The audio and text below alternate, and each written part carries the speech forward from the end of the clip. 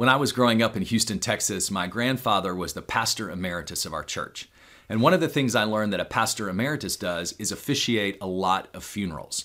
So it was very common on a Friday night for my siblings and me to load up in their car, go to the Forest Park Funeral Home, and watch a visitation. And then we'd go get pizza afterwards. But what was interesting to me as I think back to some of those visitations is I would sit back on a couch in the back of the room, and as I'd watch people come up and talk to the family, one of the refrains that I would commonly hear is, "He was the same man the day he died as the day I met him. He was so constant." And I started to think about that phrase this week, and what I decided is, I hope that no one says that at my funeral. Because if I'm the same man today as I was 20 years ago or even 1 year ago, I don't think I've taken into account the context that I'm living in and think how I need to adapt to make sure that I can lead people more effectively. You know, we're still on our journey about thinking about small steps on the long runway of God's purpose. And we've been looking at 4 forces that help to shape our leadership story. We've looked at availability, action. Today we'll look at adaptability, and then we'll look at accountability. But it's important to think about how can we think about a different way for us to adjust to the circumstances that we're in to be able to lead. And so when we think about someone in the Bible who clearly had to make an adjustment, Paul comes to mind. In Acts 9, we see his conversion on the road to Damascus. And just think about the fact that before that had happened, he had been terrorizing Jewish people who were following the way to eventually becoming the primary voice for our faith to the Gentile world. How does that happen? Well, it happens because Paul was willing to be very adaptable in the means that he used to bring Christ's message to people.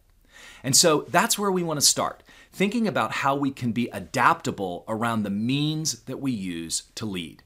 And so let's jump into 1 Corinthians 9 to see what Paul says.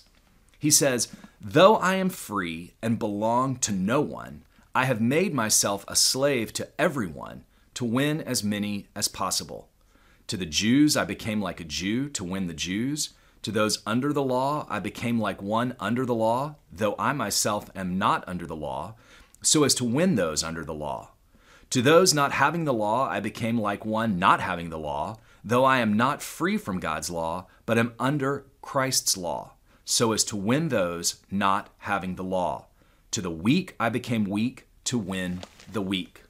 So when we think about how we adapt, one of the things that's very clear to me in Paul's letter to the Corinthians is that we have to set aside certain ways that we act. And one of the ways that we see that playing out is setting aside the comfort of certainty. Now, let me tell you what I mean by that. Oftentimes, I think that we look at certainty about some things that are non-essential in our lives, and we use them as a security blanket. We are comfortable with who we are. We are comfortable with what we know. We are comfortable with how we should act. And we've used the certainty of what we think as a way for us to be able to just step aside and not engage with others who might hold different ideas about things. One of the things that I've noticed in my life is that I've become much more willing to take a position of certainty as I've grown older as I did when I was young. And in doing that, what I think I've done is started to isolate myself from people who I might be called to lead in a different way. So let me tell you how this has played out for me. When I was in college 25 years ago, I was so excited when a professor invited me to a small dinner that was going to be a debating society dinner. And I got there and it was so interesting. There were some state legislators from North Carolina there. There were ministers. There was a president of a university. And I thought, this is going to be such a great, interesting evening. And as we started to go around, what I realized in the middle of the conversation is that we were there to debate the legalization of recreational drug use. And everybody at the table thought that was a good idea, except for me. As we went around, I realized that I was going to have to make a statement. And by the time it came to me, I said, why would we spend so much time thinking about this issue when the real issue is how do we create opportunities for people so they don't have time for recreational drug use? But what was interesting about that is even though I was at a table with 12 people who thought nothing like me, The tone of the conversation, the winsomeness of how we interacted with each other was still friendly and allowed us to be able to have community that evening. I had a different perspective, but I didn't change the way that I thought about them as individuals. I wanted to know more about them. I wanted to reach out, and I wanted to have community with them. So what's happened to me as I've gotten older is I've realized that if I had been asked to a table like that today, I might not be as willing to engage with that group because I'm more resolute in my positions, I'm more resolute in what I think. And as I've done that, I've started to back away from being able to sit down with others who hold different views than I do to make sure that I could find a way that I could participate in their story. You know, as that's happened over time, one of the things that is sad to me is I look back on some of the friendships in my life and some of the relationships with people that I've had, and while they were once robust and strong, we have let non-essential issues get in the way of us being able to play a role in each other's lives. And so I just want to ask you, is there someone like that in your life? Is there somebody who you've kind of broken off a relationship with, or you're not as deeply engaged with, a friendship that you've just let fall to the side because you've got differences over things that really don't matter? I think what Paul would say in the way that he adapted himself to the Jewish people that he was living with, to the Gentiles that he ministered with, is that the ability for us to put aside some of the certainty, the habits of certainty that really aren't essential and still find ways to engage with people is so important for us to be able to lead them in a different way. So I think we're called to set aside the habit of certainty in non-essential things. But I think that Paul also calls us to set aside the comfort of position. You know, he writes, "To the weak I became weak to win the weak." Well, none of us likes to be in a position of weakness. And I think so often we think about the fact that we've worked hard to establish our position in our community, in our church, in our relationships. Why should we have to stoop down to a position of weakness? Well, what's interesting to me is that Paul didn't write, "To the strong, I became strong to win the strong." Now, I think that that's implied that we should always look at ways to be able to be relevant and be able to minister to others. But he specifically called out this idea of becoming weak to be able to serve the weak. You know, I think a lot about a ministry that we're involved in as a family called Johnny and Friends. And every summer, the staff at Johnny and Friends puts on a fantastic camp for families who have children or adults with disabilities. And they get to participate in all of the typical summer camp activities, even though they're disabled. And the short-term missionaries that come alongside serve these folks to be able to make sure that they can truly take advantage of all of those same things that we would have enjoyed at a summer camp. So my kids love to work the fishing activity. And I have a picture in my mind of all of the people who come down to fish, and some of them are in wheelchairs or some of them are in braces.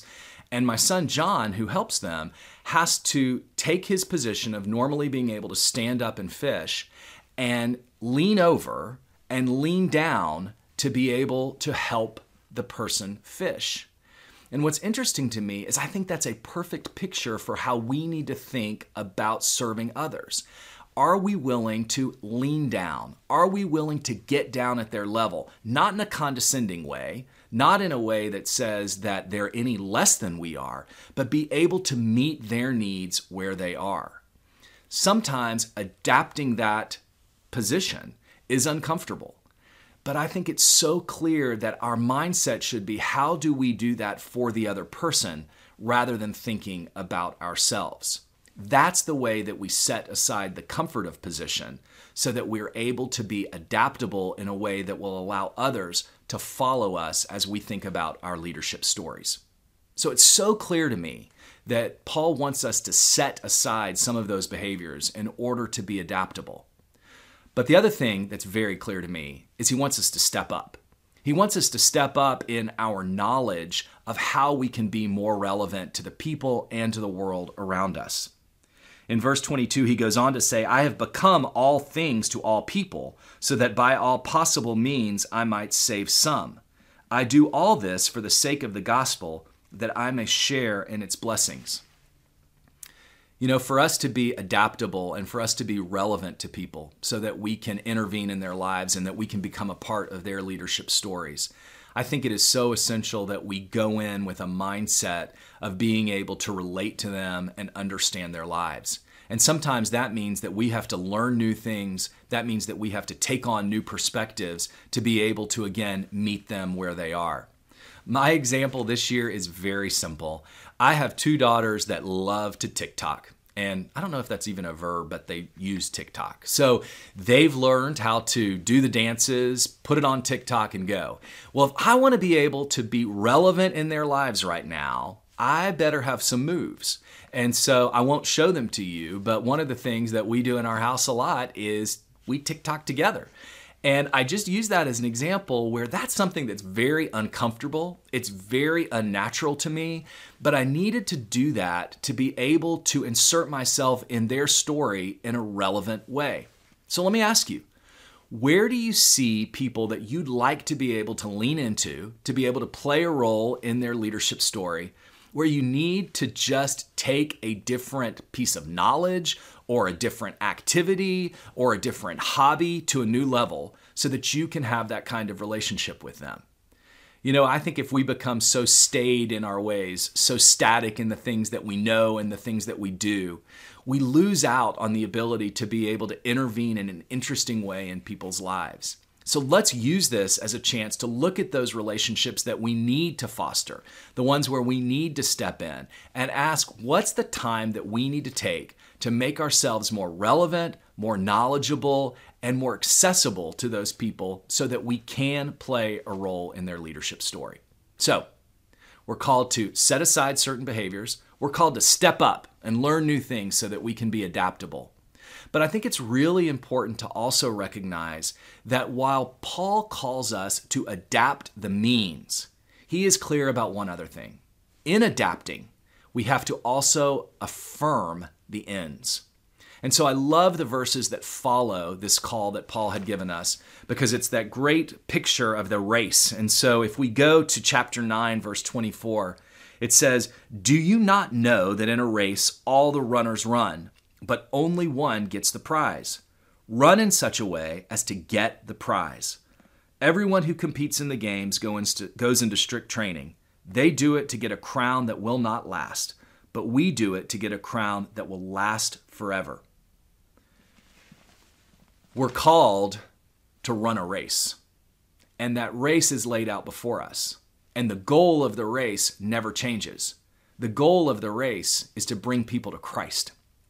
And so as we adapt the ways that we reach out to people, I think it's so important to affirm the goal that we have. And that's to make our leadership stories be so compelling and so relevant to others that they can't help but see Christ in our stories. Our relationship with Christ becomes the North Star that we point people to as we have the chance to impact them in their lives. Now, if the leadership story is about taking small steps on that long runway, we'll have several opportunities to be able to interact with people. And the question that I would have for you is, as you think about the ways that you can influence people and that you can impact them in their own stories, are you doing it in a way that then allows the doors to be open for you to point them to your North Star? Are you affirming the goal that through all of these things that we're called to do, through all of these ways that we're called to lead, yes, we can strengthen organizations. Yes, we can make the world a better place. Yes, we can do things that can impact our communities and our church. But at the end of the day, all we have are a series of results that don't ultimately give people an insight into our relationship with Christ and the importance of His role in our lives. I think we've missed out. So we want to be adaptable to give ourselves permission to have the influence in people's lives. But we have to do it with an eye towards affirming that North Star, affirming His role in our lives in everything that we do. And so, if we affirm the ends, if we're committed to that purpose, we also have to be committed to the principles. Paul goes on to write, "Therefore I do not run like someone running aimlessly. I do not fight like a boxer beating the air. No, I strike a blow to my body and make it my slave, so that after I have preached to others, I myself will not be disqualified for the prize. So in affirming the ends, we're called to center on purpose, pointing people to our North Star. But I think we're also called to center on principles. You know, if you spend time in God's Word, you know what those nuggets of truth are that are essential to our faith. You know what those nuggets of truth are that allow you not to be disqualified for the prize because of something that you believe. You know, we are so fortunate to have God's grace that can wash away the sin that has gotten in the way of our leadership stories. But in doing that, I don't think we can abandon the principles that allow us to have a very clear path for what it means to live in a way that honors and glorifies God. So in adapting to the means that we use, we never walk away from the principles that are core to being able to live in a way that honors God. You know, this is really hard. In the environment that we live in today, it is so much easier to just kind of step back and surround ourselves with people who have the same core principles and the same core beliefs. And we shouldn't abandon those core principles and beliefs. But if we don't find ways to adapt the means, if we don't have ways that we can insert ourselves into people's stories, I think we miss Paul's admonition to become like those around us in a way that is winsome, in a way that is friendly, in a way that allows us to be able to find common ground on things that we can agree upon, and then use that as a way, again, to point people to the North Star of Christ. So I've got to ask you, have you fallen into a rut about surrounding yourselves with people who just look and feel and act and believe like you do? Or do you need to ask yourselves, how can I adapt? How can I make some changes in the way that I set aside some of the behaviors that are non-essential to my life and step up in a way that makes myself more relevant to open up doors for opportunities to lead? When we do that, we will never be able to say to someone that we were the same person today as we were 5 years ago or even a year ago. And we'll also be able to make sure that we can say that we never rusted out because we were always moving, always acting in a way that leads people to Christ.